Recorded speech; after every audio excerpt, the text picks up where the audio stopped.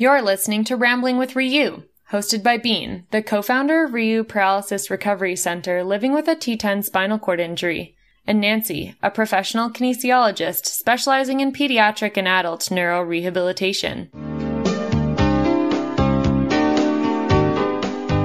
Welcome to our activity-based therapy series, where we talk to leading clinicians, researchers, and those with lived experience as we explore the realm of neurorecovery. On this podcast, we educate on the lesser-known topics and give practical tips and tricks to help elevate your practice. This is episode 2 of our nutrition series with Brittany Nunzig, who is a certified nutrition and wellness consultant. She's been on our podcast a few times before, and if you want to hear her full story, go back and check out episode 7, where we go into depth about Brittany's injury, her parenting story, and all the things of her life. So welcome back, Brittany. It's great to have you. Thanks for having me again. Yeah, we're really excited that we get to keep picking your brain on all things nutrition because there's so many questions that people have. And, you know, when we're at Ryu, we talk about nutrition a lot with people. And after you have a spinal cord injury or any kind of neurologic condition, nutrition does play a big part in your overall health. So today we're going to be talking about eating for weight management. This is something huge for a lot of wheelchair users because when you're sitting, you don't really notice if you're gaining a lot of weight. And so it's really important for us to talk about this. So really hard to weigh yourself too. So we can kind of kid ourselves that maybe I'm just bloated or whatever the case may be. So I thought maybe to start off, we would talk about just what happens to your metabolism and your body after a spinal cord injury, because there's a little bit of a mystery around that. And I don't think a lot of people with spinal cord injuries actually know that their metabolism changes and why. And so I thought that's kind of how I would start if you're good with that. Yeah, for sure. Let's dive right in.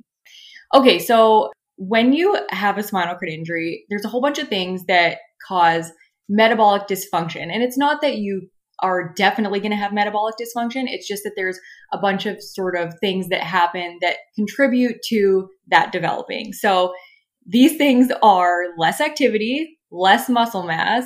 Within like the first 6 months, your leg muscles lose at least like 50% of their actual muscle mass, and they actually gain intermuscular fat. So your muscle mass goes down and you get fat in the muscles you do have left. You gain more body fat just in general, like I already said, in the intermuscular tissue. And then you gain more visceral fat, which is the fat in your abdomen around your organs. It's not like a definite, but this generally happens in most people with spinal cord injuries after they're hurt. And then we have lower anabolic steroid production, which just kind of is another ding in the coffin for us being able to build muscle and maintain our muscle mass. So those all together basically just mean that we have less metabolically active tissue. And when these things happen, the way our body uses energy changes naturally. And so we have to keep those things in mind when we are eating because we need less calories. We have less metabolically active tissue to burn energy, and the way we store fat changes. So all of that combined contributes to an increased risk for people with spinal cord injuries to develop lipid disorders, which is like high triglycerides, high LDL, which is the bad cholesterol, and low HDL, which is the good cholesterol, insulin resistance, and impaired glucose tolerance. So that sounds like a lot of bad things. So I don't want anybody listening to be like, I'm doomed to gain weight. All this means is that you have to keep these things in mind when you're eating, because food is our energy and the way we use energy has now changed. So that was like, I was like, don't scare people, but also just like that this is a reality. When you have a spinal cord injury, these things actually happen. So just wanted to start with that. Yeah, no, I think that's really important to start out by saying because our bodies go through so many changes and nobody really talks about the nutrition side of things and nobody really tells you how your body's changing and what you can do to kind of change that around in accordance to what is happening to your body. Yeah, exactly. And that's all I wanted to get out there is that these changes happen and they're not a huge deal, but if you don't pay attention to them, they can become a very big deal. So for anybody that's not like sciencey or is like, I don't know what triglycerides are, I have no idea what LDL is and HDL is, in very simple terms, what all of that meant was that after a spinal cord injury, the way your body uses sugar and stores fat changes. And so when we're eating, we have to pay more attention to how we're eating our carbohydrates and how many fats we're getting.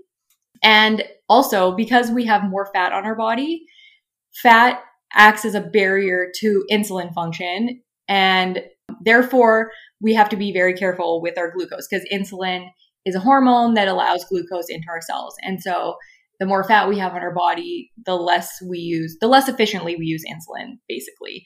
So we just have to keep that in mind. So we need to eat in a way that allows us to manage our glucose levels and our insulin response while keeping our calories relatively low and our nutrients high. So yeah, those are the basic gist of how to eat with spinal cord injury. And yeah, now we can talk about what does that even mean? How much to eat after a spinal cord injury? So this is like a big one. People are always wondering like, well, how many calories should I eat, right? Yeah. How can I keep my weight down with those calories?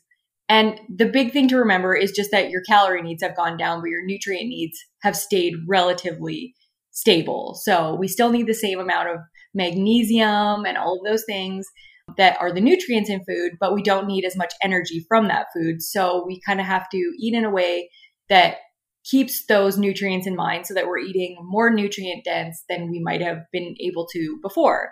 So the answer to how many calories is not a very good one because there's not very many studies that actually have studied this at all. There's basically a handful of studies and they basically all say the same thing, that all of the current formulas that are out there for estimating calorie needs for a specific weight. So even if somebody with a spinal cord injury is the same weight as somebody that's able-bodied, in all of the studies, they have consistently overestimated the energy requirements of the spinal cord injured person. So even if you're the same weight, so this is something that seems very counterintuitive because the formulas are supposed to base how much energy you need on the weight that you have. But in all of the studies, they've overestimated the energy needs of the spinal cord injured person compared to the able-bodied controls. So we know that already, that the formulas that are out there don't work for spinal cord injuries. So, don't just go Googling the formulas online because they're not generally going to work for you unless you're a very active person and you are maybe an incomplete paralysis where you have a lot of muscle tone still in your legs. The other thing that they find is that with the indirect calorimetry, which is actually a test of your metabolic output, they've found that quads on average, this is just an average, of course, because everybody's different, require 23 calories per kilogram per day. And paraplegics require 28 calories per kilogram per day. So this was based on a study in the 80s. And it's really the only one we have that has estimated the metabolic output for somebody with spinal cord injury. And it's just based on averages of the test group. So it's a good starting point, but it's not awesome. And these averages, what they found was that they are between 45 and 90% of the energy recommendations that they were calculating with the formulas that I talked about before. So depending on the person, some people's energy output was 45% of what was predicted in these formulas, and some people's was 90% of what was predicted. So there's a lot of variance, which is the other thing that's really hard with spinal cord injuries, is that there's not really a good estimate. Every time they do studies, they find that there's such a huge variation, even with people that have the same spinal cord injury. So they're not really sure why that is. And maybe it has a lot to do with some people experiencing UTIs and other people maybe having pressure sores. So then your energy requirements go up drastically when you have those conditions. And so it's really hard to get a large group of people with spinal cord injuries that don't have any sort of urinary tract infection or skin issues or anything like that.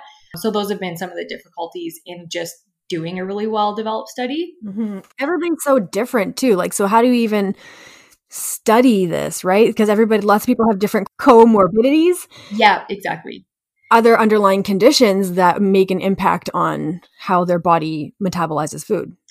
Exactly. And they have found direct correlations with the higher somebody gets paralyzed and the more muscle innervation they lose, the less calories they burn. So that makes intuitive sense, but it's really hard to, like I said, to get a group of people, a large enough group of people together with spinal cord injuries with very similar injuries that all have the same muscle innervation. So there's a lot of variables to figure out when you're doing these studies.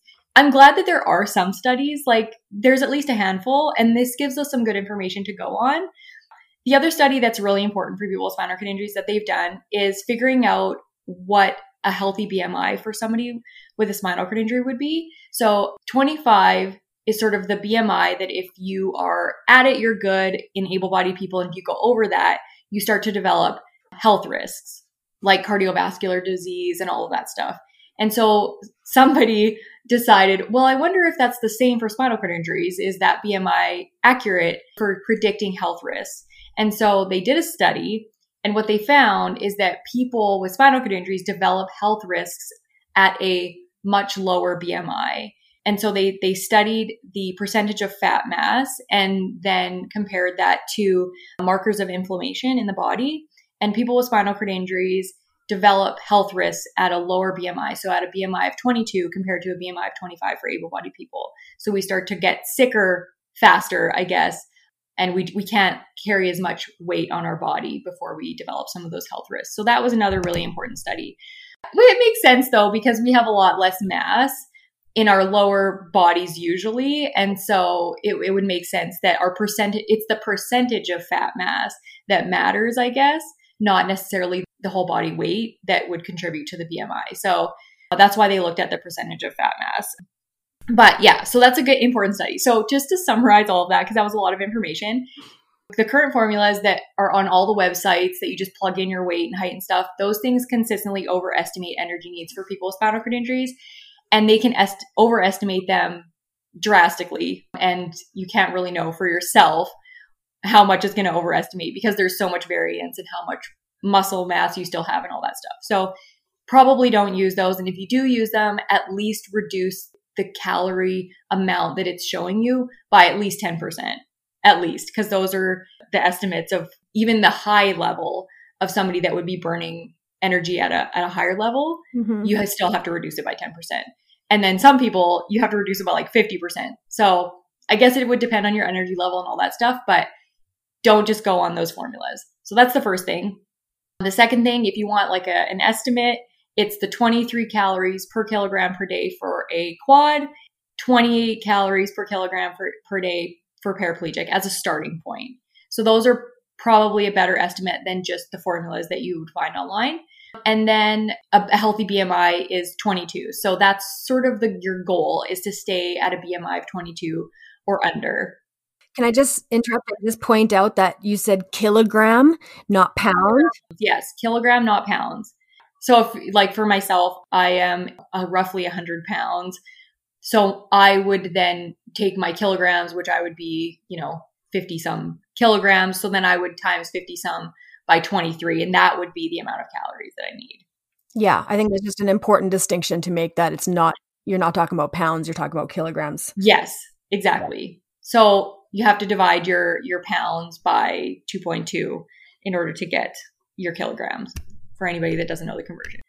Yes, so our calorie needs go down, but our nutrient needs stay the same. And so it's important to eat in a way that allows us to get high nutrients and low calories. And how do we do that? Well, I say plants most, fruits and vegetables most, and then you add in the other things that you need to get adequate amounts of. So there is a free program from the University of Alabama Department of Physical Medicine and Rehabilitation. And I will provide a link to you guys so that you can put it in the show notes. And it's completely free. And they've done a whole program on how to eat for weight management with a spinal cord injury. It's actually pretty amazing. There's lots of these actual studies that have come out of the University of Alabama Department of Physical Medicine and Rehabilitation. So I don't know why they care so much about people with spinal cord injuries down there, but they do, and it's good for us. But it was developed with a grant from the Paralyzed Veterans of America Education Foundation. And it talks specifically about the nutrition needs of people with spinal cord injuries. It's a little dated in some of the information, but it's still really good. So I just wanted to reference something that people could actually go and look at. And it basically says all of the things that I would recommend and that I use in my own life to maintain my weight with a spinal cord injury. And the things that they look at specifically in this program is nutrient density, and specifically caloric density versus time calorie displacement. And so what that means is looking at how dense in calories is something and how long does it actually take you to eat something. So as an example, 100 calories of mayo is basically a tablespoon. How long does that take you to eat? You could down that in one bite and you would get 100 calories. It takes no time and it's very calorically dense. Then you can compare that to 100 calories of chicken breast, which is also pretty calorically dense, but it's going to take you longer than to eat the mayo. You still have to chew the chicken. And then comparing that to 100 calories of a sweet potato or a regular potato. That, again, is going to take you longer to eat because it's just a larger volume of food. And then comparing that to 100 calories of fruit, which would be like 2 apples, that's going to take you longer to eat than a potato. That's 100 calories. And then lastly, 100 calories of something like salad greens is going to take you way longer than any of the more calorically dense things. So we need to be eating more of the food that has a higher time calorie displacement and lower caloric density, and then getting adequate amounts of those calorically dense foods that we need in order to have, fat soluble vitamins and the adequate amounts of proteins and things like that. So they made a really good distinction here of a simple way to think about this. So fruits and vegetables should have a minimum serving each day. So you need to get a minimum amount of those things that are high nutrient density foods that have all of the, antioxidants and all those things that you need in order to stay healthy. And you can't really go over them. So you don't have to worry about eating too many cucumbers or too much spinach or anything like that. So you basically don't have to even think about how much of that you're eating other than to get the minimum amount. And the minimum amount is not really well defined. The Canada Food Guide took out all of the amounts of food servings and just basically gave a guideline of what your plate should look like. But I'm going to say that the American Cancer Association recommends 8 to 10 servings of fruits and vegetables a day if you want to prevent disease. And so that's what I recommend to people as well. So I would say a minimum of 8 servings of fruits and vegetables if you want to maintain your health long-term with a spinal cord injury, and then aim for 10. And that seems like a lot, but a serving isn't very big. So, half a cup of cooked vegetables, half a cup of fruit, half a cup of frozen fruit, that stuff adds up pretty quickly. So it seems overwhelming when you think about getting 10 servings, but it's not really that much. And then for the proteins, you want to get an adequate or specific amount each day. And that this also includes starchy carbohydrates. So things like, potatoes, vegetables that are very starchy, those aren't considered fruits and vegetables in the 8 to 10 servings a day. You would put those in the middle servings category or spectrum where you get an adequate amount. So we need an adequate amount of starchy carbohydrates in order for our nervous system to work, in order for us to have energy, glycogen, all of that stuff. But we don't want to go over because then we start messing with our insulin response and we just get fat gain. So I'm just going to go over this, like the minimum servings, the adequate servings, which is the protein and dairy and starchy carbohydrates. And then the last one is maximum serving. So the fats and the really high calorically dense things, you want to limit and only go to a maximum amount of servings per day. So fruits and vegetables, you want to get your minimums. Proteins, dairy, and starchy carbohydrates, you want to get adequate amounts of. And fats and other high calorically dense or like things that are one specific nutrient, like super high sugar things, you want to stay under a maximum serving amount per day. So that was a lot to say. Eat more fruits and vegetables, eat adequate amounts of protein, and eat less fat. Yeah, that was a very long-winded way of saying that, but I'm glad you described it the way you did because it does make sense. I just wanted to make sure people really understood that the reasons why. For sure. So we've said nutrient a bunch of times. Can we define what nutrients are? Because I think at this point, people might be a little bit confused on what a nutrient is. Yes. Okay. So there's energy in food, which are like the calories, the things that our bodies actually use for creating energy. And then there's nutrients, things like vitamins, minerals, antioxidants, things that we don't get energy from, but that help our body work properly and that we need for, building hormones, a whole bunch of other things in our body. They just basically involved in chemical reactions. But yeah, that's what nutrients are. They're the non-caloric or non-energy creating things that are in food, but that our body requires. One other way I've heard it explained is that we have micronutrients and macronutrients. Yes. In our body. So maybe let's just make that distinction for those people that might have understood that concept. I guess, yes. Okay. So energy things would be considered a nutrient. Yes. But there's, the energy nutrients, and then the micronutrients are the things that I was more referring to as nutrients that your body uses for other things other than energy. So macronutrients are things like carbohydrates, proteins, and fats. Alcohol is actually a macronutrient as well because it has calories and energy, but we don't consider it.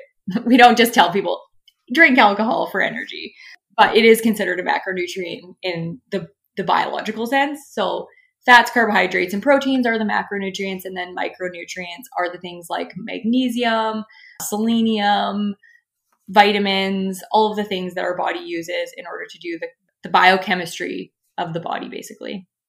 Mm-hmm. Awesome. Thank you for that distinction. So for the purposes of our talk today, micronutrients is what you refer to as the nutrients. Yes, exactly. When I say more nutrients, I'm more referring to the nutrient density in terms of like the micronutrients. Mm-hmm. Perfect. Thank you. Yeah. Okay. So I wanted to talk about the specific amounts of protein for people. And it's not really different for people with spinal cord injuries if you don't have a pressure sore. And protein recommendations are actually pretty low. You can eat higher amounts of proteins based on how much you exercise and how much lean muscle mass you have and stuff like that. But the basic recommendation for anybody, including people with spinal cord injury, is 1 gram of protein per kilogram, again, kilogram, not pound, of body weight per day. So that sounds low, especially to people in like the, bodybuilding world or anybody that's like an athlete. They'd probably be eating more protein, but these are just general guidelines for, an average everyday person. 1 gram of protein per kilogram of body weight per day. So I would need, roughly 55 grams of protein for myself. And then if I wanted to eat more than that based on my activity level, or if I was trying to gain muscle mass, then I could. If you have a pressure sore though, it definitely goes up because you are building tissue. So if you have a stage 2 pressure sore, you need 1.5 grams per kilogram of body weight per day of protein. And if you have a stage 3 or 4 pressure sore, you need even more, 2 grams of protein per kilogram of body weight per day. And those are like the minimum amounts. So this is like what you would need to just stay relatively healthy. So if you have a pressure sore, make sure you're getting those amounts because you can't build tissue without that. That's really good information to know. Thank you. Because a lot of people will say, when you do have a pressure sore, doctors say, okay, increase your protein, increase how much you're taking. But nobody really ever tells you how much to increase it by. Like, how much should I be taking? How much is too much? And I guess that's another question. Is there too much? So for people with spinal cord injuries, there's a lot of like worry about the kidneys because you process nitrogen through your kidneys. So protein has nitrogen in it, and it's the only macronutrient that has nitrogen in it. And you get rid of excess nitrogen through your kidneys. And so a lot of people are worried that if you eat excess amounts of protein, that your kidneys are going to suffer. And because people with spinal cord injuries already have UTIs and may suffer or may have risk factors for suffering from kidney problems, that high protein might be bad. I haven't really seen any evidence in any of the studies that I've found that says that protein is harmful for anybody that already has healthy kidneys. So if you say have diabetes or you already have kidney disease or things like that, then yes, there is evidence that it can definitely make those conditions worse.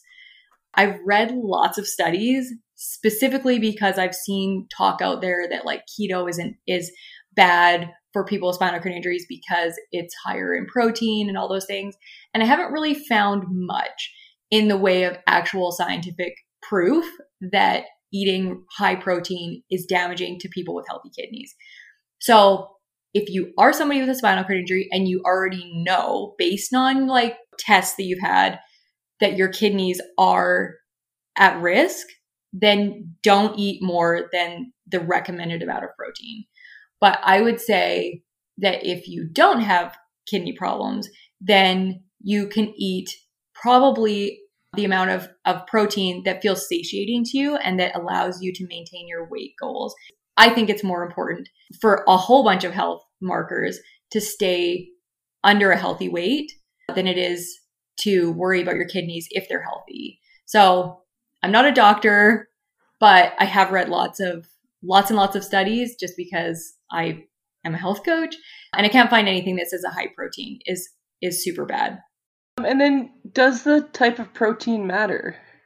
I'm going to say yes for a few different reasons, but I'm not going to say yes specifically like recommend a certain type of protein for people. What I'm going to say is that it matters for your body, because there are some people, and just in general, we know that like things like whey protein, they build tissue better. There's no discrepancy in that. Like you can't take a pea protein supplement and it's going to build muscle tissue the same as a whey protein supplement. It just doesn't happen. But there are people that don't tolerate dairy products well for digestive reasons. And so then that causes inflammation, and that's not good to have in your body either. So it's a very individual thing. I prefer to eat vegan proteins and protein shakes and things like that, and eat meat for other types of proteins that assimilate better in my body. But I don't like downing, like whey protein. I just don't digest it well when it's highly concentrated like that. So it's very individual. But in general, meat and like whey protein, things like that, they do build tissue better than vegetable proteins. But it's an individual thing, and digestion matters a lot. So some people might not be able to digest pea protein. Sometimes it's very bloating. I prefer to get fermented vegan proteins just because then some of those bloating issues are already taken care of by the fermentation process. But yeah, everybody has to sort of experiment with the proteins that they digest well, because at the end of the day, whatever you digest the best is going to assimilate the best in your body. Thank you for that. So when you say experiment, a lot of people try it for a day or two. What would you consider a good experimentation timeline? I would say that in general, and especially for people with spinal cord injuries, because our digestive systems are slower, I would say that you need at least 2 weeks to know whether something is really helping or hurting. And generally with any weight management program, you need at least 4 weeks before you can say it's not working or it is working. So digestion wise, I think most people need at least a week or two to definitively say like, this is the thing that's causing me bloating or causing me pain or making me constipated or whatever. And 4 weeks for any weight loss or weight management program to show adequate results. So a lot of people give up before they even know whether something's working. So that kind of brings us into the segue about fad diets and just creating that short-term change versus a long-term lifestyle change. So with fad diets, the big point I want to make here is that almost every fad diet is based in science in some degree, but it's based in science that is done with able-bodied people. So again, not very applicable to people with spinal cord injuries, but that doesn't mean that a fad diet isn't going to work for you. And there are diets of every kind that work for people all the time.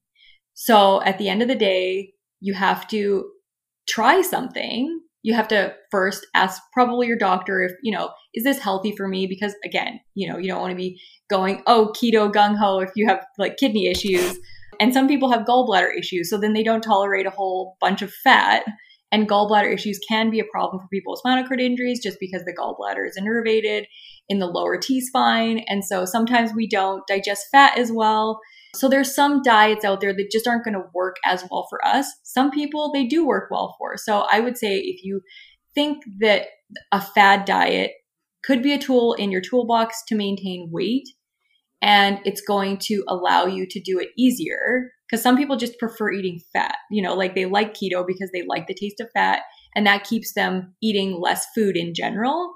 Some people like carbohydrates. So going high carbohydrate, low fat is the thing that's going to keep them under their calories. So at the end of the day, whatever is going to allow you to stay full longer, be satisfied longer, and reduce your overall calorie intake for the long term is the thing that's going to be best. So fad diets have a place, but just keep in mind that they are almost always based on science for able-bodied people. And then would you say that these kind of fad diets are okay to be on long term, or should you cycle through? There's no saying that like fad diets, like the zone diet or whatever, because it's basically just telling you a macronutrient range. Most of them are okay to be on long term. I'm not a huge fan of keto long term, just because I don't think it's sustainable just in terms of like eating everywhere. And I do think that like for especially women, for hormone balance and things like that, keto can sometimes mess things up. But most diets other than like the, keto, which is usually just a therapeutic diet, I would say if it's keeping you under your amount of calories and it keeps you healthy and satiated, then it's probably okay long term. That's the one thing that I think people miss a lot is they get a set of rules in their head. And that's what fad diets generally do is they give you a set of rules that you have to follow. And that's not in my mind. I've been there, done that many times. I've had lots of food rules. And instead of listening to my body, I just stuck to food rules, even though it was not working. So long term, I think what is most beneficial for people is to listen to their own body. And it's a lot more work up front to do this. It's kind of annoying because people just wanted people to tell them what to eat. Just tell me what to eat.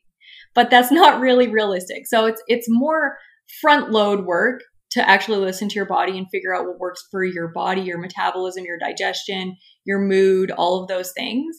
But in the long term, you're going to be a lot better set up to be able to make adjustments because as we age, our body chemistry changes. I've had to readjust my bowel program numerous times. I've had to readjust how much fiber I'm able to eat numerous times. I've had to readjust the amount of carbohydrates that my body tolerates numerous times based on my activity levels, my hormones, my stress levels. All of these things go into play with your metabolism and stuff. So long term, doing whatever is best for your weight management is probably best. And if a fad diet helps you do that, then I think probably it's okay long term.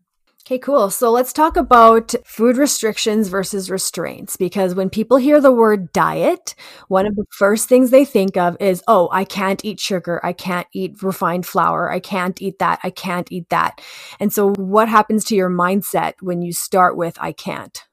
So that is a big one. Mindset is a huge thing. And when you tell your brain you can't have something ever, then it is more likely to push back and be like, oh my God, that's all I can think about. And then when you do eat it, because it's like, well, I'm only going to get this one time, then you tend to overeat. So restrictions tend to create disordered eating and actually eating more calories in the end than if you just have restraint around food. And so the difference between restriction and restraint is, restriction says I can never have chocolate ever again because it's unhealthy. Whereas restraint says I am going to only have chocolate on Fridays and I'm going to buy one chocolate bar from the store and that's all. And so you eat your chocolate bar, which is sometimes less than 200 calories in your entire week. And you've been satisfied and you don't tell yourself you can't have it. Restraint just means setting some healthy boundaries around the foods that are not as purposeful for your body or that don't serve you as well. And then trying to eat them in a way that allows you to stick to those boundaries. So yeah, I would say I've had lots of food restrictions and it wasn't healthy. I didn't share food with my family. I brought food to people's houses. I didn't eat anything in a social setting often, and it was not healthy for me in terms of just my own emotional well-being. And it wasn't even healthy for me in terms of like my physiology because I was stressing more about eating than I should have been. And stress is a major factor in weight gain and all kinds of nasty physiological things. So don't stress too much about it. Just try and set some healthy boundaries and then find ways to help yourself stick to those boundaries. Yeah, and I really like that you said that you experienced both extremes and stuff and that you've gone through a lot of this stuff yourself, which I feel like gives you a lot of credibility in providing this kind of advice to other people, especially people with spinal cord injuries, because you are one as well.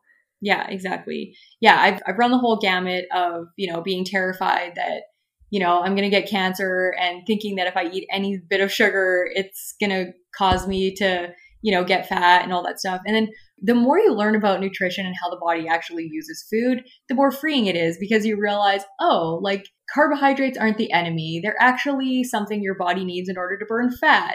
So some people go really low carb, but there's a saying that fat burns in a carbohydrate flame. So you can't really burn fat unless you eat an adequate amount of carbohydrates. And the thing that I always tell people, especially with carbohydrates, is if you're eating high fiber carbohydrates, you're generally going to be burning them slowly, and they're going to be healthy carbohydrates.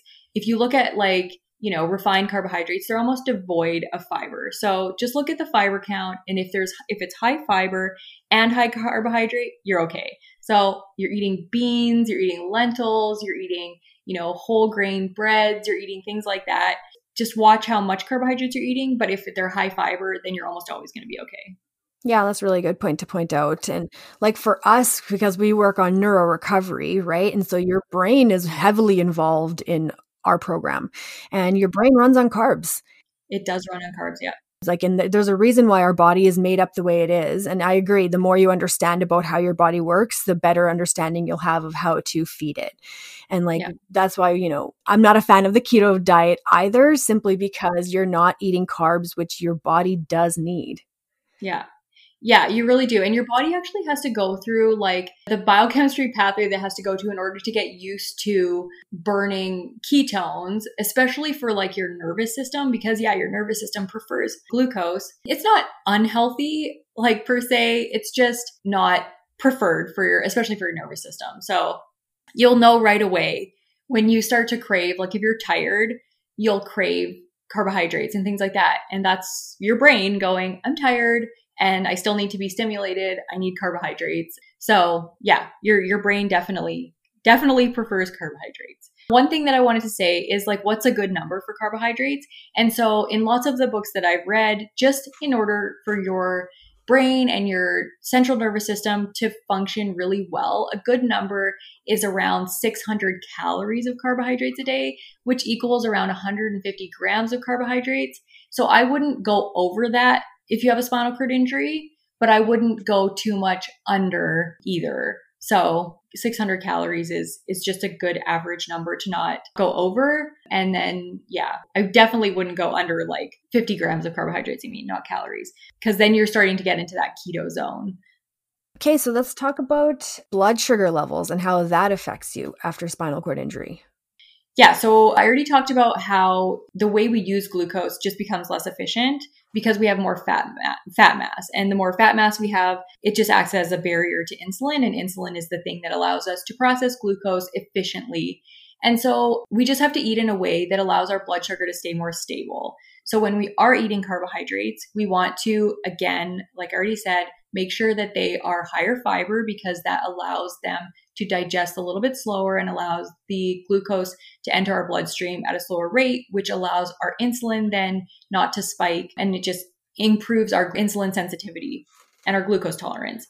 So eating carbohydrates that are high in fiber, eating carbohydrates with fats, because that also slows down how fast they get digested, eating things that are low glycemic, which is the thing that you'll see on a whole bunch of diabetic stuff. People with diabetes have to eat low glycemic. And that's not you don't have to always eat low glycemic food, but just eating more low glycemic carbohydrates will help us to stabilize our blood sugar throughout the day. Eating balanced meals and eating regularly. So, eating at 8 a.m. and then again at noon and then again at 4 p.m. is going to help our blood sugar kind of regulate and predict when it's going to get food and allow our insulin response to be more predictable. And so it's not really complicated. It's just making sure that when you are eating foods that have carbohydrates and sugar in them, you're making sure that you're also eating fiber and fat to slow down the digestion and the spike in blood sugar so that we can maintain our insulin sensitivity. Awesome. Yeah, you've provided so much information on this episode. This is honestly really, really good. What are some takeaways that you would say to people regarding weight management? Okay, so takeaway is lower calories. So you don't need as much energy, but you do need as much nutrients. So thinking about the foods that are most nutrient dense in terms of the vitamins and minerals and antioxidants and things like that are probably your most important thing to think about. So if you didn't like vegetables before and you want to maintain a healthy weight with a spinal cord injury, you better start liking vegetables.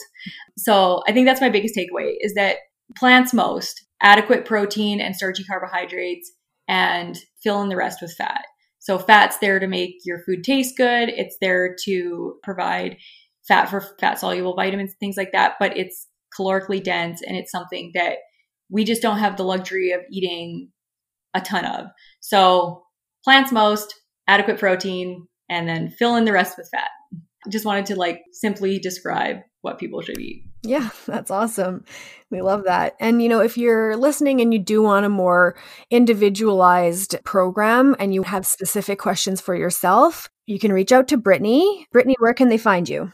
They can find me at empoweredpara.com. All of my social media is Empowered Para. So on Instagram, it's Empowered Para. And Facebook, it's Empowered Para. Or they can email me at empoweredpara@gmail.com. Awesome. Thank you. We'll put your contact information in the show notes as well as the link from the University of Alabama that you were talking about. Yeah. And it's a totally free program, and it's got workbooks. It's got specific amounts of calories. It's super, super simple. I'm not sure why not many places know about it, because it took me a while to dig to find it like a couple of months ago. And it's actually like a really good program. So if money's tight and you can't afford individual coaching, or even you can't go to afford a gym membership or anything like that, this program is totally free. So I'll make sure to give you the link. Okay, cool. That's awesome. Thank you so much for joining us, and thank you for all of your wealth of information. We will be having you back for a couple more episodes talking about healthy bladder and healthy bowel, because those are huge topics in the spinal cord injury world. So stay tuned for those episodes, and thank you again, Brittany. Awesome. Thanks for having me. And thank you to our listeners for joining us. We hope you enjoyed it as much as we did. As always, we would greatly appreciate if you could subscribe, leave us a 5-star review, and a comment on Apple Podcasts or wherever you listen to podcasts, as this helps us increase our reach. And stay tuned for another episode coming at you in 2 weeks.